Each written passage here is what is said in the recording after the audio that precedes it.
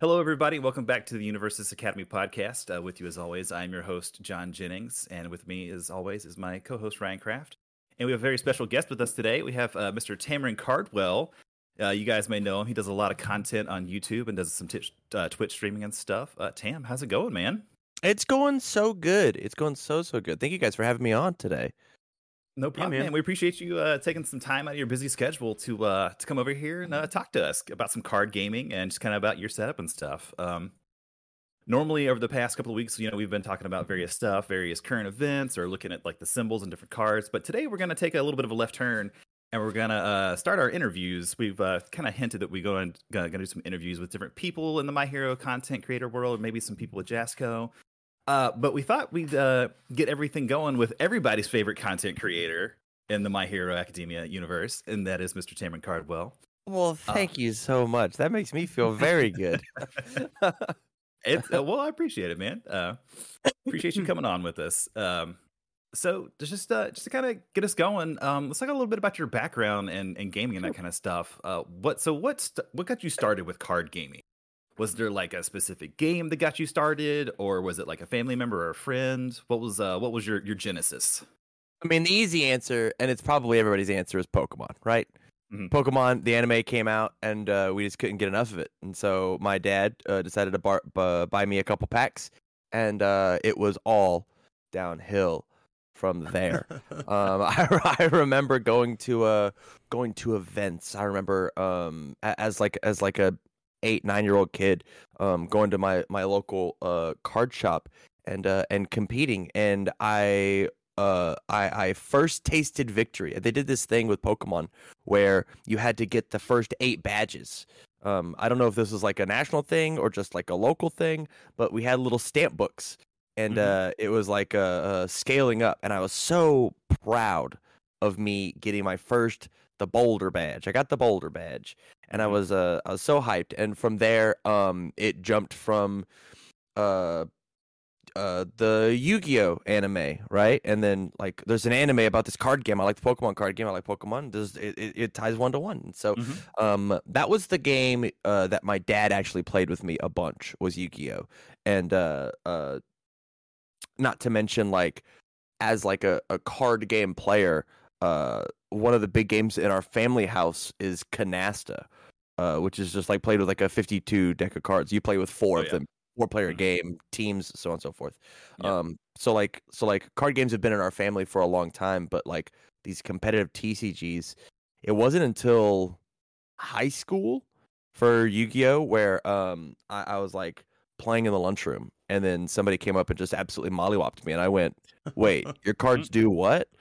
And from there, it like went from being like, okay, fun kitchen table card games into, going to nationals for Yu-Gi-Oh a couple of times, winning with a bunch of rogue decks, get introduced to universes, and then it's all I don't want to say downhill. It's all uphill from there. It's all yeah, exactly, right to the moon. Nice. So I have a question. So how did your like ancient ancestors know that card games were going to be a thing, and then have the surname Cardwell? How did that come to be? I don't know. I have no idea. It actually only dawned on me a couple years ago, like into my Universus career. As you guys are veterans of Universus or UFS, if you win a major at that, you get a character card. Like you get a piece of cardboard. You get to design it, whatever. And a lot of people put little names at the little quotes at the bottom. And the quote that I was going to put on the bottom of my character card was "Superman card's good. I card well." Nice. I like that. Yeah. And it wasn't until that I went. Yeah, that would have been amazing. I was made for this.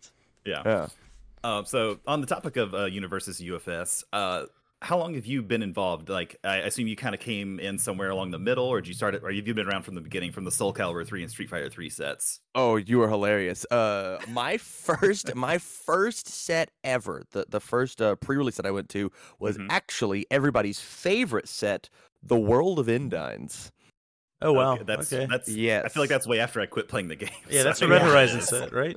Oh okay. No, that is a level 99 set. That's Jasco and level 99 swapped IPs. The World of Endines is part of their card game, which its name is escaping me. Who cares? It's not a level 99 podcast. But yeah, I played in that. And I had been playing for 6 months prior. It was I got right at the tail end of that like 2-year drought, right? Of the in between the Mega Man set. Mm-hmm. There was apparently before my time like a 2-year drought where there was some changing of hands at Jasco. Things were given to passed off the buck, and then a thing wasn't done, and that just like snowballed into this huge problem that they just like literally didn't have a set for 2 years. Oh wow. We kind of got that feeling pandemic wise, but like that wasn't any one individual's fault. It was literally there was a pandemic, but right. But yeah, I got started with Miles Tyler from Legendary Wolf Games. Big shout outs, dude.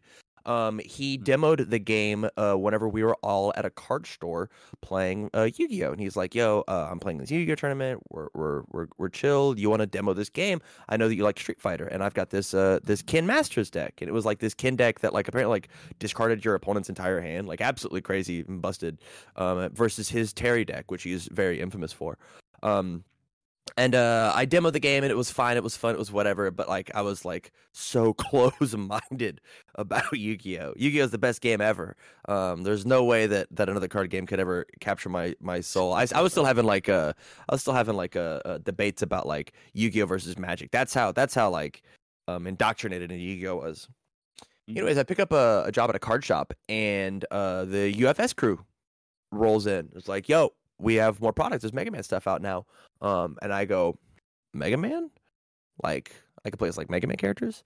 And they were like, yeah. And then Tyler Clark from TCG University gave me a 60-card Dr. Wily structure deck. He took a Dr. Wily 1-dot structure deck and souped it up and was like, you're here every Saturday because you run the store. If we're ever odd, you're playing.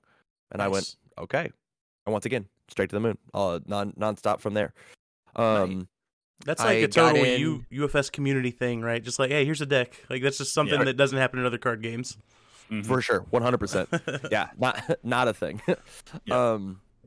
But then I got in tight with the crew, and then they started making content, and I had a podcast from way back in the day, and you can go look this up. We've since disbanded because of schedules, but a podcast called 3 Hit Combo, where I was one of the 3 sometimes 4 cast members on that, and we talked about just like weird wacky news, and it's just a comedy podcast, and it was fun, but it kind of like sparked something in me of like podcasting is a thing.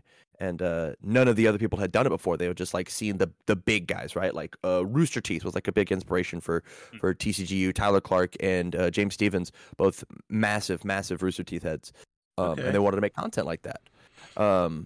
So Rooster Teeth, red versus blue, right? Yeah. And they're myriad of products, right? Like they've got so many products over Rooster Teeth, insane. But that's what they wanted to be. They wanted to be the Rooster Teeth of UFS. And nice. So I have a bit of camera presence. I would say that my highest stat on my character sheet is charisma, and so I was the go-to host, and I hosted the UFS University study halls for a bit.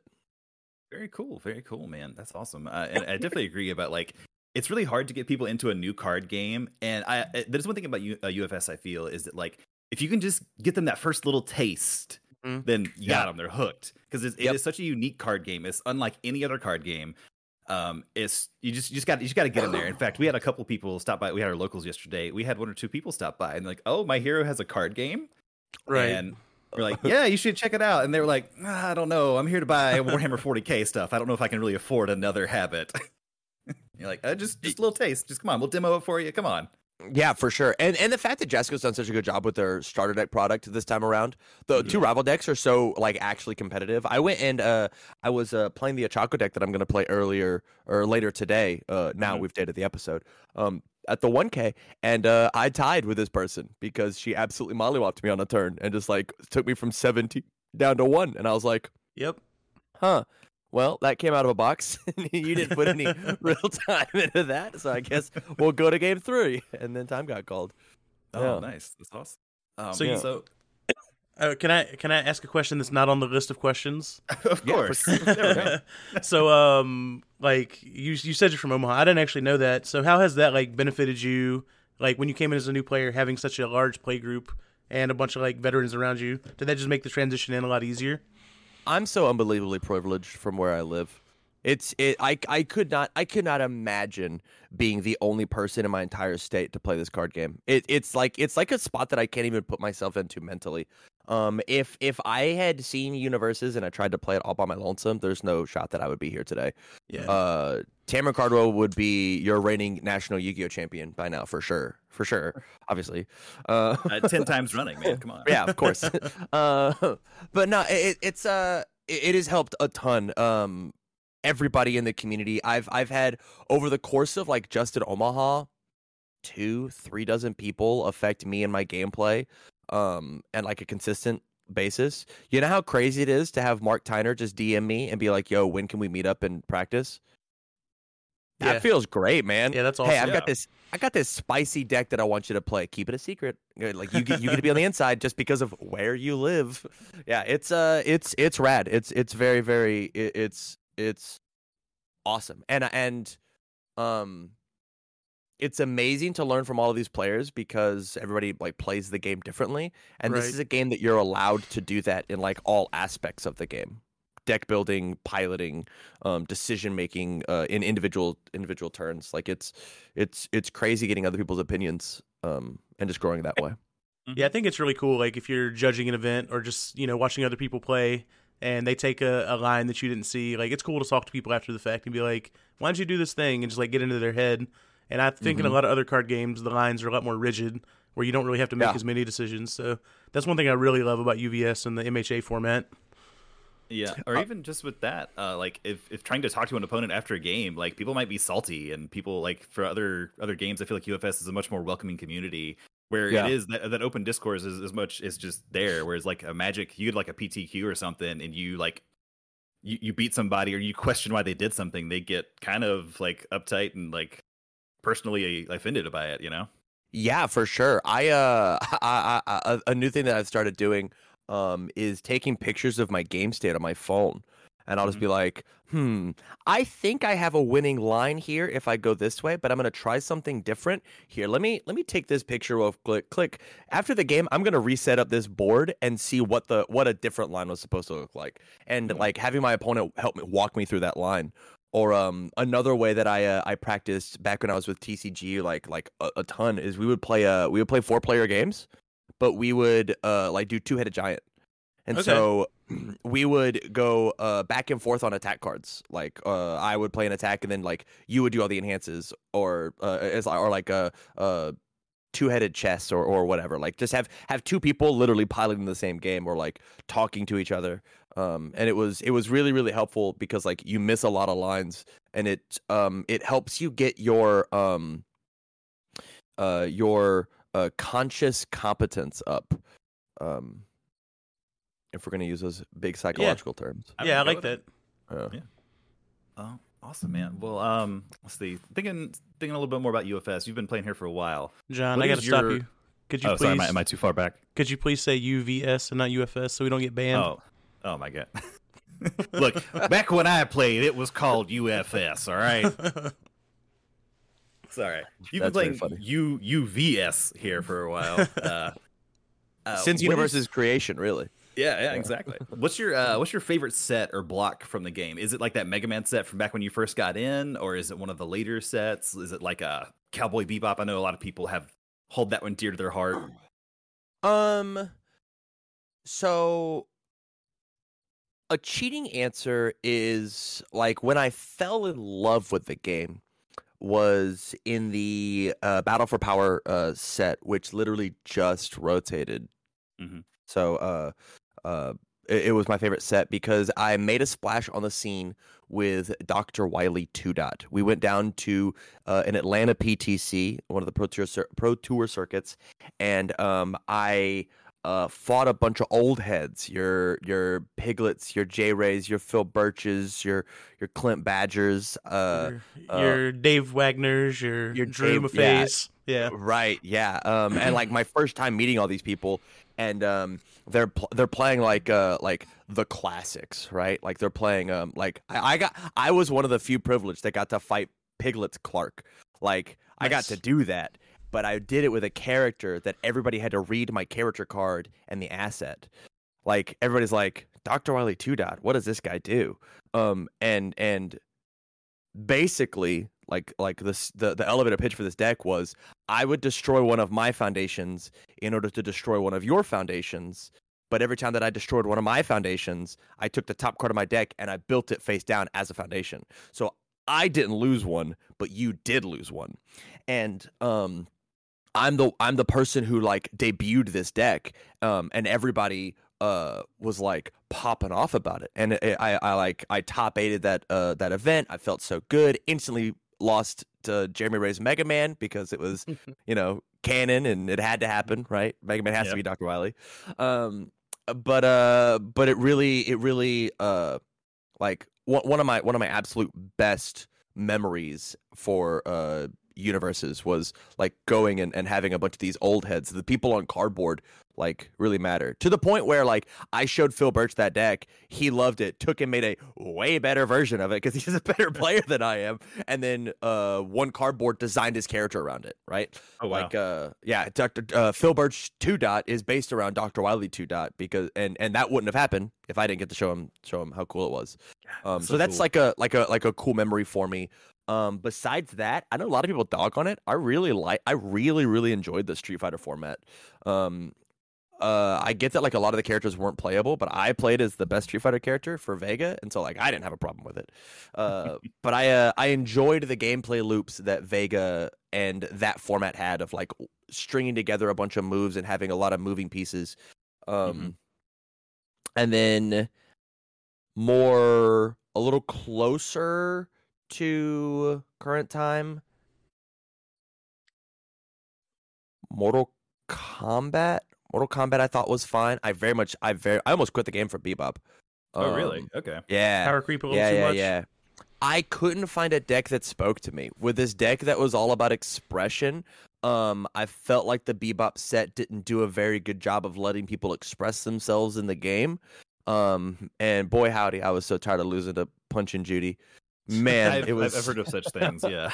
Yeah, it was real rough. But I just the way that I adapted was I literally just didn't build decks in that format. I just was handed decks and I would just pilot. Yeah, okay, that's cool. And then to round it out, honestly, I have not had as much fun in a format as I have had in My Hero. Genuinely. Okay. I think the My Hero format is so good. It's so perfect. I mean, it's so good. No, it's the reason I came back to play the game. I totally agree with that. It's the most fun I've had playing a card game, and the UFS has always been my favorite card game. But it's the most fun I've had playing in a while. I'm glad, and I love the show too. So that's just like cherry on top. True. Because when I started playing, I didn't actually care about fighting games. It was just my friends are playing this card game. Let's check it out. So now I actually like the property. So that's like even better. Nice. That's perfect.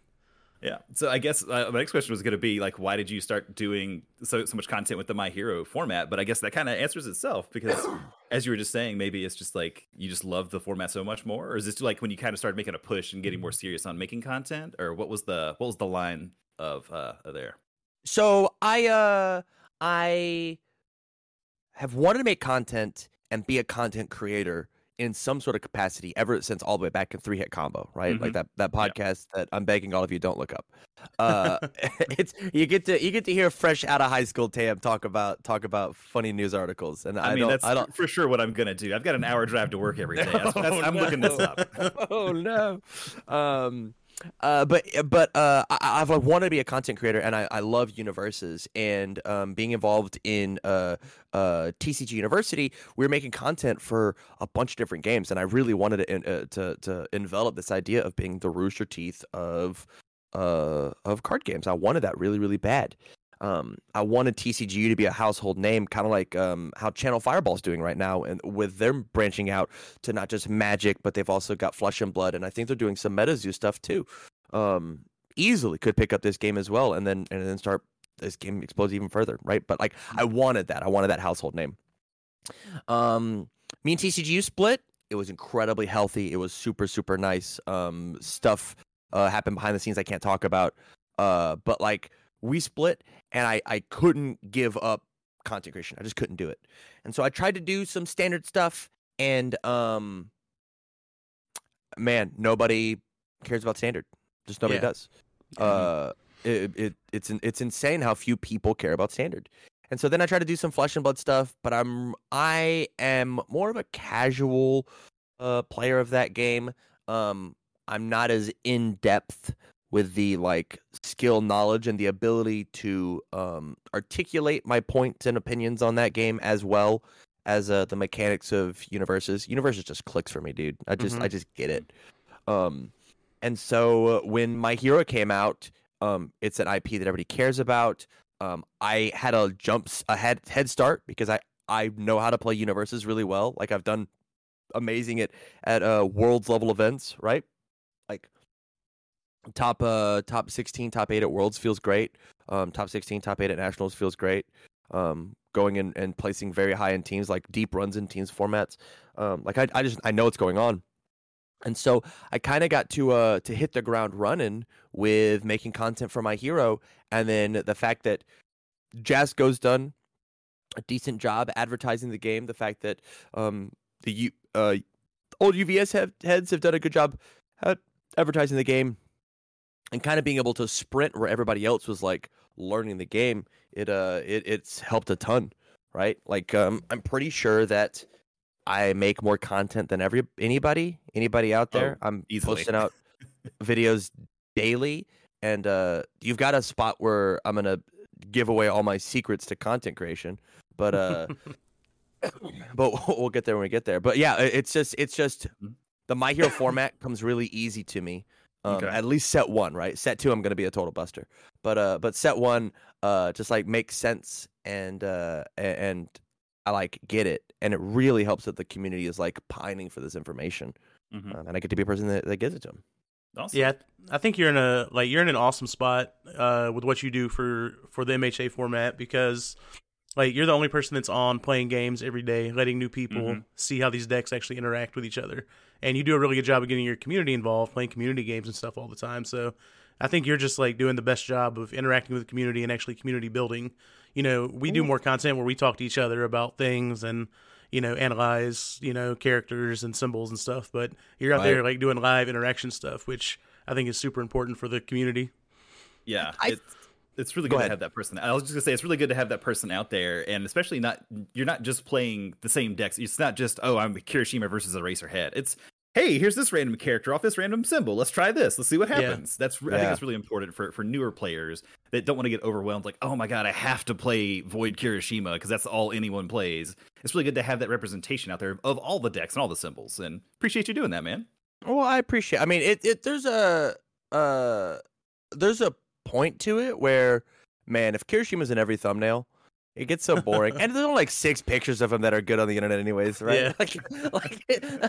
So you gotta really spice it up. And man, matchups are boring, and the format becomes solved when it actually isn't, right? I don't think our community is big enough to solve the format at its current state. Whenever we get and I'll compare it to another game again. As soon as we get like Yu-Gi-Oh, big Flesh and Blood, big Pokemon, but we can say that we've solved the format. But like, guys, if you're having a problem with Kirishima, there are answers. He statistically is the best deck in the format for sure. But go play Fire Ojiro and laugh at him, and actually laugh at how absolutely massive your burst speeds get, and just laugh at him. Just laugh, or not burst speed. Your Reciprocal burst. Right. So I got burst speed on the brain. I was playing Bakugo last night. I saw that. Nice. So when you're looking at cards, when you're building a deck, how do you evaluate a card? Like, what for you makes a card good? Like, what are you looking for in a card that's like, man, this is going to be a staple, or like this is maybe a sideboard card? How interactive the card is, right? Like if there's not a lot of interaction with the card on my end, it feels great. Like things like latent skill. Currently, there's only 2 cards that say the word cancel on their face, and it's a character card and in a foundation that you get to sit and play around. So things like latent skill until we get something that says response cancel and enhance. Response cancel if your opponent tries to draw. Until that happens, a staple, easy. Yeah. And so there's like layer 1, and then layer 2, cards that interact with a lot of things that my opponents are doing, such as Night Watch, right? That's a staple of those symbols. Like if you're playing action cards, which you do, you play high impact cards on my opponent's turn. The second way to look at it is useful spam. I think useful spam will exist forever, right? Like I don't know how you print a better card speed hate wise than release without giving it like a 5 check. Yeah. Like as soon as they print like a 0-5 with a semi decent block that gets me out of deadlock and says that I can destroy committed foundations to get +2 to my what a nutty card. Staple. Will be a 3 of minimum in every deck that can run it. Yeah, it's not even unique. It's not even unique. Yeah, it's fantastic. And then you get into things like attacks packages where it's like this engine will be good. I'm not sure if there are necessarily staple attacks currently, but I do think that there are staple packages. Things like I can run Zero Gravity Lift and Meteor Shower in a deck and just feel good about it, right? And just like I can jam that under any of these symbols, even if the other 8 attacks that I'm playing, the other 12 attacks that I'm playing aren't doing this thing. This little package can just work in and of itself, and that's at least how set 1's shaking up. We'll have to see with set 2, you know. Okay, cool. And then plus Ultra, and plus Ultra's great. Yeah, I mean, plus Ultra definitely a staple. I think there might be some staple attacks, right?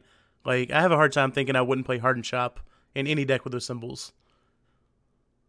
Like even if you're playing like Void Kicks, like you might just slide Hardened Chop in the deck and have like 14 kicks. You know what I mean? Because the value you get out of Hardened Chop is just so high. Yeah, I mean that's fine as long as there's a way to like pump the damage on it, right? Yeah. Yeah, as long as you're playing things like funny enough, the card Hardened. Yeah, Hardened and Hardened Chop is like, but then again, there's that package, right? Yeah, so I could see that. You could say the same thing about like a Hardened Jab and Coordinated Effort. Yes. Right. Like Those I don't together. know how. Yeah, Man, those 2 cards frustrate me to no end. Yeah. you always got if you've got Void, Earth, or Good, you're gonna run at least 1 coordinate effort. Like there's gonna be a spot. It's for some reason it has a 6 control check on it. I'm not sure about that why that does, but it does, and so you're gonna put it in there, right?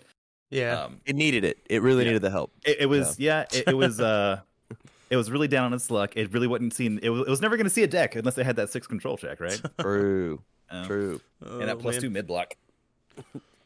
And a commit cost. Yeah. Oh my goodness. Yeah, and maybe the best deadlock enhance in the game. I don't know. It's just it's a shame real Cinderella story. It's a shame they misprinted it and put unique on it by accident. Yeah. So currently, who's your favorite character in the game? Not necessarily like your favorite from the show, but like just favorite card. Like this is my favorite character. I want to play them from now until forever. Ochako 1. Ochako 1. Okay. Easy. I think that character's gameplay loop is so unbelievably fun. 7 hand size character as long as I have an attack card, being able to tell my opponent she's actually like and here's the secret sauce. She has coordinated effort on her face. Yeah. Yeah. Right? It's like that is sneaky text, and everybody complains about coordinated effort because of how good it is with Kirishima. Ochako just kind of gets to do that. Like she starts with coordinated effort out. She does it better than coordinated effort. Yeah, because and also it gets around Eraser Head, right? Like that part of her ability gets around Eraser. Yeah, so it's always gonna fire. Yeah, I think that deck is unbelievably fun, and you can play like a really consistent, like the 12 attack deck that Shane and Ace Maneuvers put out. Ace Maneuvers did the loop, and then Shane did a full deck on it. Like you can play like this 12 attack deck, or you can play like a really consistent like toolboxy deck. Like there's because of how open and wide her kit is, she feels really she feels like she has a lot of moving pieces that you can steer your ship pretty quick, as opposed to being like locked into this one gimmick of like Air Bakugo right now feels like you just play a bunch of Bakugo cards. You play a bunch of cards with his face on it, and you wish for the best. That is not how she works. You can play a myriad of stuff. It's very cool. Ochako is really cool because she's super new player friendly as well. Like she's very fun for a new player to play. There's a bunch of decks you can build that maybe aren't like the most optimal, but they're still fun to play and they can still win games. But like the very best Ochako decks are like borderline S tier. So she's fun on all spectrums. Because we have some new players playing her and they have a lot of fun with her, and they're not necessarily playing the best version, but they're still having a lot of fun and they're taking games off some of the better decks. Agreed. And I actually feel that like that's kind of the reason I like the My Hero format altogether, is I feel like that exists in a lot of ways. I bet somebody's gonna crack a code on like Life Ayama, and they're just gonna murder people with 15 damage throws. Right? Like, what do you do, Kirishima? What are you gonna do about it? Hey, this one's for 15, this one's for 15. You took GG. You took it. Yeah. GG. Like people just got to be willing to take that risk and explore those options. Yeah, the scary thing about Aoyama that we've talked about a lot is just like if Kirishima becomes the face of the format, or not Kirishima, but Eraserhead becomes the face of the format, Aoyama just looks very sad and then just turns around and goes home because he just can't do anything at all. Well, that's when you side into Uraraka. Right? Or I actually think Shoji plays that throw deck really well too. Right? Yeah, just pull it back every turn. Just pull. I'll pay 5 to pull back this throw. I'll play this. Do you want to erase my +4 damage? No, you don't. And I don't care if you block with your breaker card. Like that doesn't matter. And he just like plays that kit really, really, really tight. Nice. So you favorite characters in Uraraka. I'm gonna go ahead and guess your favorite deck is probably an Uraraka deck. Yes. Yeah. That is it. What symbol are we looking at? Air, life, chaos? Probably not life, but I'm playing air. I had a chaos deck built, and it started as Denki, and it was just like a meteor shower deck, and it was fine. But then I actually got to give a big shout out to one of my regulars in Twitch. Her name's Nil. She was playing an Ochako deck that was like 4xing Blitz Rush, and I was like, well, this card's not amazing, but the way that you're playing this deck is really interesting, because she was playing Meteor Shower, but she just like would refuse to pick them up. She just wouldn't do it. She just would like end her turn with 2 or 3 Meteor Showers in her momentum. And I'm like, well, you're showing me that we don't need this card. And so what if we played the deck like knowing we don't need this card? And so we just like put in a bunch of tech options. And so we did a deck doctor on it on stream, and it inspired me so much that I was like, I have to have this deck. Like, we have to play this. It's it is so unbelievably fun, this this list. Yeah, I played against her in the Webcam Weekly a couple weeks ago, playing that Uraraka deck, and she was piloting it really well. I assume that's a similar list to what you're playing now? Yeah, it might be the exact list, because like she gave me the inspiration. Anytime that I like make changes in my line, I just shoot to the list, because like it's like the cool thing to do. Right? Yeah. It would be really lame for me to be like, yo, I'll take all my experience and like make this deck and then hoard like a dragon and like you figure it out. That's lame. Yeah. Very cool. Well, switching gears a little bit, talking about your stream is actually a pretty good segue here. I know we talked about you do a lot of streaming matches and stuff like that. You do TAM Tuesdays for the Jasco streams and stuff. What kind of a prep work, what kind of behind the scenes stuff goes into like getting your setup ready, getting your daily streams going? It's a lot of work, guys. it's a bunch. It's really easy to sit down. And the first week that My Hero came out, what I did was I sat down, and people were barely in chat. I had like 3 or 4 chatters, And I sat here and I went, I want to play games with you. And then I sat here and nobody wanted to play games with me. And so I sat on stream for 30 minutes straight, twiddling my thumbs, not playing games. And so then I went, well, nobody wants to play games with me because nobody knows who I am and nobody knows how to play games and so on and so forth. And so I did what all good content creators do, and I stole inspiration from other people, right? There's a content creator whose name is Ludwig. He used to have the most subs on Twitch. He has now since moved to YouTube.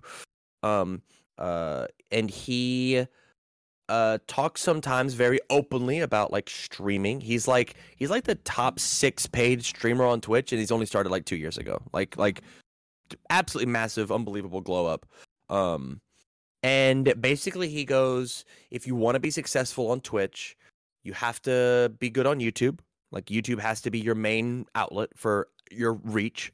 And then you have to treat every Twitch stream like you're recording a YouTube video, right? What's the beginning, what's the middle, what's the end, what are the stakes, what's the point? And so when we talk about my TAM talks, the one that I have coming up for tomorrow, dating the show, is I have a video that I'm going to be talking about the meta breakdown from all the tournaments for the past week, which I still have to make. And I've made like a 12 to 15 point slideshow of here's the DLC it just released. What's good with it? Here's what's good with the character cards, and here's where you can take these attacks and foundations and supplement them into other decks, right? It's a loose form. I don't have a script made for it. It's just me talking to Twitch chat. But I have to go in with the idea of what does the YouTube video look like? What's the thumbnail? What's the title? What's that? And then from there I get to kind of work backwards of this using your DLC to the best of its ability, right? And there's the pitch, and then we get to go in. Mm-hmm. And so like that's how I prepare these TAM talks is like what's the elevator pitch? What's the YouTube video? And then from there, people care about that. They click on the video, they come see the stream, and then now on Thursdays I can look at the camera when I've got 30 people in my chat and go, "Yo, I want to play games with you." And then I get to record 7 matches in a night, and look, I've got daily content for the week because I at minimum record 7 videos on that Thursday night. As I am finishing up my 7 videos, I start the editing process while I'm live in between playing other people, right? After I've got my core 7, if I go beyond that, I'm editing as I'm doing it. Because man, rendering videos takes forever. It does. And then you go, what else does the community need, right? I guess I play games on Fridays. Sorry, on Thursdays, there's the Throwdown Thursdays that happen, and so I just record an entire tournament series, and so I've got a 3-hour long video of a tournament going out, which is like somebody likes to get the content in the 10-minute bursts, which is like what the TAM talks are for. Somebody likes matches, and somebody wants to grind a 3-hour video. Somebody's super down to go on a journey with you for 3 hours. And so making sure that you are available and can hit all 3 of those and not zone in on one area is really, really important, to me at least. I'm sure there's other content creators who agree or disagree, you know? Awesome, man. Well, I know you said it's a lot of hard work, but you make it look easy. Like, stuff's real refined. It looks real crisp. It looks real good out there, man. Well, thank you. It is a lot of trial and error, and genuinely, like a lot of looking at people that inspire me and mimicking it, right? Yeah. Going and looking at Ludwig, going and looking at Small Ant, who's another streamer, looking at Rooster Tooth, you've talked about before, looking at Kinda Funny. Kinda Funny is like one of my biggest inspirations. I got a playmat signed by the Kinda Funny guys in the background. And the way that they handle their company is like so mind-blowing to me. The way that they handle it. Greg Miller is such an icon for me, that I just take in yoink and twist, right? Like I steal the idea and I spin it to the way that we did it. And sometimes it's a good thing, right? Like I did an Iron Man, and I've got another one coming up where I put a challenge out to do a win a match with every character in set 1, all 18 characters. And I wouldn't end stream until I got done. I played games for 14 hours straight. It was just one after another after another. It was honestly the hardest thing I've ever done as a card game player. And I've got another one where I've decided that I'm going to do even the rest of the characters. I'm doing every character except for the provisionary pack characters. We hit a goal on Twitch. And that video was really successful and like really popped off. And then I did a video where every time that I lost a match or I lost a game, I took a shot of lemon juice. Oh man. That sounds and those videos tanked. Those videos were so bad. Those videos did not do very good. So I went through the stress and the hassle for the video to not do great on YouTube. Yeah, it happens, right? Like, sometimes you just miss, right? Yeah, sometimes you miss, but like I wouldn't know that like it probably was my thumbnail or the way that I delivered my speech at the beginning or something, right? And I can change and adapt if I don't know what doesn't work. You gotta go out and explore and try things. Yeah, it makes for a great story. It does. True. I caught some of the end of your Iron Man stream that day, and you were pretty defeated by the end of the day because you had been playing for so long, right? I tuned in and you were like, "Fuck." I was on a really hot streak. I hit like honestly like 7 or 8 wins in a row, like matches.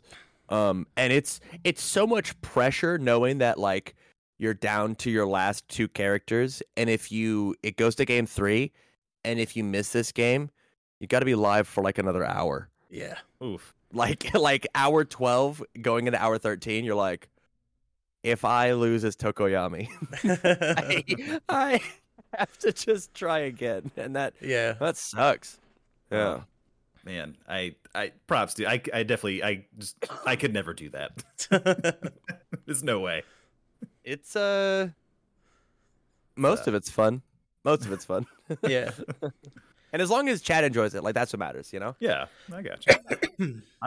So stay on the topic of your channel and that kind of stuff. What are your long-term goals? Like, where do you see your, like, in a year, maybe, where do you see this channel going? What do you hope to have accomplished or hope to have in the works? Honestly, the biggest thing that I miss doing is a podcast, actually. Mm-hmm. I feel like I leveled up as not just a Universes player, but as a card game player as a whole, from sitting down and talking with my friends and really theory crafting things for an hour and a half every week. I don't know if I'll do a weekly thing because that's a lot of time for the content that I'm already doing. Mm-hmm. But a podcast would be very fun to do. I want to get in Jasko's pocket, and I want to be the go-to commentator for IRL events, right? I snap my fingers, and the pandemic is completely and totally over. Superman comes in and gets rid of the yuck, and we do IRL events. I don't even necessarily know if I want to play. Actually, okay. I think just being the guy, the face of one of the faces. I don't want to be the face. I want to be one of the faces for commentary. I think that is so much better and healthier for the game than being a top competitor ever will be. Yeah. Genuinely. Because it does more things for the competitors. I'm a big fan of Super Smash Brothers Melee and their competitive scene. And if you're not familiar with that scene, this won't make sense to you. But my entire goal is just to be the Bobby Scar of Universes of the My Hero card game. Just be the people's champ. Be the guy that like everybody loves Bobby Scar, not because he's a good player, but because he tells you how it is, and he's got the knowledge, and he's just a real hype caster. He makes the game fun to enjoy, even if you're not sitting down slinging cardboard. I think that's really, really important to me. Yeah, so to go on a little tangent here, so that sounds like a really awesome thing to be able to get into. I worked with a guy who was a big Pokemon player. He had like top 8 worlds in Pokemon, and I worked with him at he was a part-time guy I worked with at Lowe's hardware store. He followed that career path and went to do like traveling commentating for Pokemon all over the world, man. Like they put you up in a hotel, give you money to travel to the hotel, food, and everything. And he kind of got to live out that dream like you're talking about, where he's like one of the faces of commentating Pokemon. And it seemed like a really sweet gig, man, for someone who really loves the game and loves to just talk about the game and analyze stuff. It seems like it'd be something really fun to do. So hopefully you can reach that, man, because I think with your personality and your charisma, like you said, that's your highest stat on your character sheet. I think that would be really good for you, man. I think that's a good goal. I mean, it only happens if you, the good people, reach out to Jasco and let them know it happens. Let them know something that you want, right? Like I don't want to force myself in if that's not something that the people want. That's what matters to me. Yeah. You know? Well, I mean, we know Jason listens to the content stuff, so he's probably going to stumble across this at some point, hopefully, and he'll hear it, and well, get a little in there for it. I hear you, man. I think getting to the commentator game would be great. Like it seems like you said, it's way less stressful too. It's easier on the heart. Yeah. Awesome. That's true. Awesome. So finally, any parting words of wisdom for all our listeners out there who want to dip a toe into the content creator? Because I see obviously in the My Hero Facebook page, there's a ton of people that are like, hey, this is my first whatever, like unboxing. This is my first like deck build. Like what do you guys think? And I see a lot of people like do like a one of, and you hear from them again, and it's kind of heartbreaking because I want people to. We need more people out there. Like the more the better, right? Like so. High what would tides you, raise all ships. Exactly. What advice would you give to these guys and gals just getting started in their content creator careers? Man, I got 1,000 things I want to say. I have so many things. Hey, man, go off, man. Pop off. Okay. The very first thing you need to do is you gotta do your homework. You have to actually understand what it means to be a content creator for your game and understand your expectations and temper your expectations, right? Like you're going to come out the gate and I'm going to look around the camera. Your videos are going to suck. Your videos are not going to be good. They're going to be bad. And just like understand that and accept that. And then go back and review your footage. Go back and take the criticism that you get in the comments. Go back and take the criticism and then work and progress that. You don't need $1,000 camera. You don't need $1,000 mic. You don't need a bunch of editing software. You need a drive and you need a clear path. You watch content, hopefully. I'm not even saying card content. I don't watch card content. I don't watch a lot of it. Man, it's crazy how like how like the chef doesn't go home and cook for his family. He orders takeout. That is very much how I feel with card game content. I do my absolute best to catch a little from everybody throughout the week. But I mean, like you said, there's a ton of people jumping on. I try to cherry pick some things that I want to watch, but I watch a lot of other people's content. Take the content that you like to see, adapt it to how you want to do your thing, and then put that out, right? If you want to do a podcast like how Rooster Teeth or hell, let's talk about the big dog. If you like Joe Rogan's podcast, do a Joe Rogan podcast for Universes. Do that. But just like you have to twist it in a way that makes it yours and unique and your own. And then like the easiest advice and the easiest part for me to say, but the hardest advice for you to take, just do it. Just actually record some videos. Make 5, 6, 10 videos before you even launch your channel. Just make a bunch of stuff, put it out, and look at it and go, did I enjoy doing this? Because as soon as you put it out and you get 3 views on your first 10 videos, you're gonna go, I suck and I don't want to do this anymore. But if you do those first 10 videos and you're like, I really enjoyed doing this, then you can sit and get something out of this content creation, not for other people, but for yourself. And then the people will come to you because it's more genuine. As soon as you start chasing that number, it is actually all downhill. It's actually all downhill. As soon as you start chasing a number, right? It becomes really, really tough. Yeah, you got to enjoy what you're doing. Otherwise, it's going to be miserable the entire time. And the people can tell. They can super, super tell. I mean, you guys came in. You literally said, man, I caught the end of that stream and you look like you weren't enjoying yourself. Yeah, and I was trying to smile. I was trying to keep on the face, and you instantly knew. If you if you're not having fun, then it's obvious. It's so obvious. I totally get that. And that's kind of like when we started our stuff. It was like, man, no one's going to watch this, but that's totally fine because I just want to talk about cards with my friends. And that's kind of always been our goal. And like you said, man, it's it can be tough out there, and just I think the biggest thing that I would reiterate is just getting the reps. You got to get the reps in. Right. You just got to do it. And you think like, oh man, if I only had this many views, that's not what it's about. It's about just get your videos out there, just keep doing it, and by getting the reps, then you'll actually find what your niche is, maybe, because that also takes some time too. I think because you don't like someone just starting out, they see Tam and like, oh man, I want to be just like Tam. Like no, don't be just like Tam. You got to find your own way, right? 100%. Yeah, do things incredibly similar to me, but just like don't copy my exact thumbnails. Don't copy my exact cadence. Imitation is flattery, but like you're not gonna be a better me than I am. You can't be. Just like I can't be a better than you can. And then to your point, the viewers will notice. They'll say like, oh, this person's just kind of like a knock off Tam. Like, yeah, knock off Tam, and why would I watch this when I could just go watch the actual product, right? Right. Correct. Yeah. Awesome, man. Well, God, this is awesome. I appreciate you coming on. I can't think of a better way for our first interview to have gone than having you on, man. This is great. Well, I appreciate that. I am it makes me feel good that you think that I was special enough to be the first. Nice. Well, real quick before we get out of here, what you got going on this week, man? I know you got your normal videos and stuff, but is there anything special coming up, or is it just kind of a normal week for you, or what we got cracking? Today at time of recording, I've got today's time of recording, I've got a 1K that I'm playing in. Monday, I've got my Tam Talks. On Thursday, I'm supposed to do an online event. Friday, I'm playing games with the community over on Twitch. Saturday normally is a day off. I have to go play Flesh and Blood at my locals. And then Sunday normally is commentary, like most Sundays, but that's probably not going to happen tonight. But yeah, I just on the grind, just getting over a sickness and pushing through. There it is. Awesome, man.